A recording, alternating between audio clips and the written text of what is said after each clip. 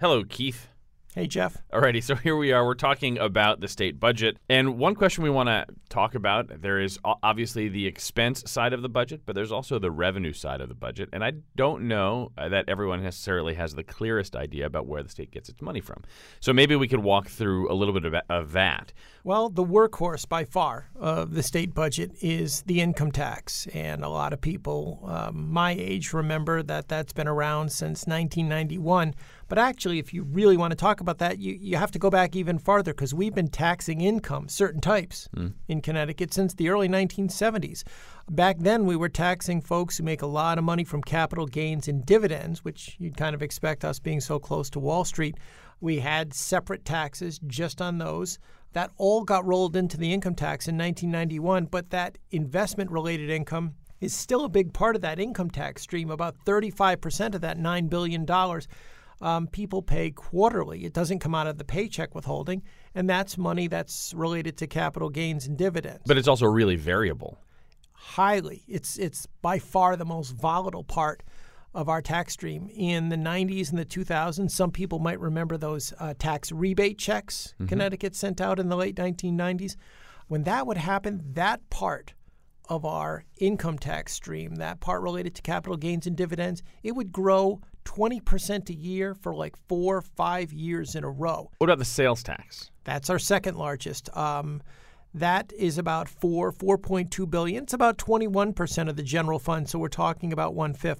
Most of the items in the sales tax are at about 6.35%. We do have some luxury items for expensive cars and jewelry. So we've got sales tax, income tax, capital gains tax, part of the income tax. What else do we tax, big picture? Everything. We have a corporation tax. We get about just under $1 billion. One thing to note, though, is that now the numbers are starting to get smaller, Jeff. All these other levies, none of these that we're about to talk about raise more than $400 million, and I'm making that sound like that's small money. But compared to a $9 billion income tax stream, it's a lot less. We tax hospitals, cigarettes and tobacco products, utilities. We tax estates, provided they're worth more than $2 billion. So, Keith, as we wrap up, tell me then, as state lawmakers seem to always be looking for solutions, there are a few levers. One, it has to do with changing existing agreements, which seems like a tough thing to do. Then there is the expense side of the budget. And then there's the revenue side of the budget, which provides the greatest room for possibility. Think of using a hammer. If you choke up on the hammer, you have lots of control but very little power. So you might have to hit the nail 10 times to drive it in. If you put your hand at the end of the hammer, you get a lot of power, but you might smash your thumb. It's the same thing with the tax system. You talked about the volatility.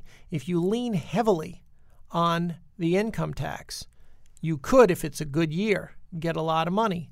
On the other hand, if you count too heavily on it and we go into recession and $1 or $2 billion of income tax receipts vanishes because the economy slips, you're going to do the budgetary equivalent of smashing your thumb.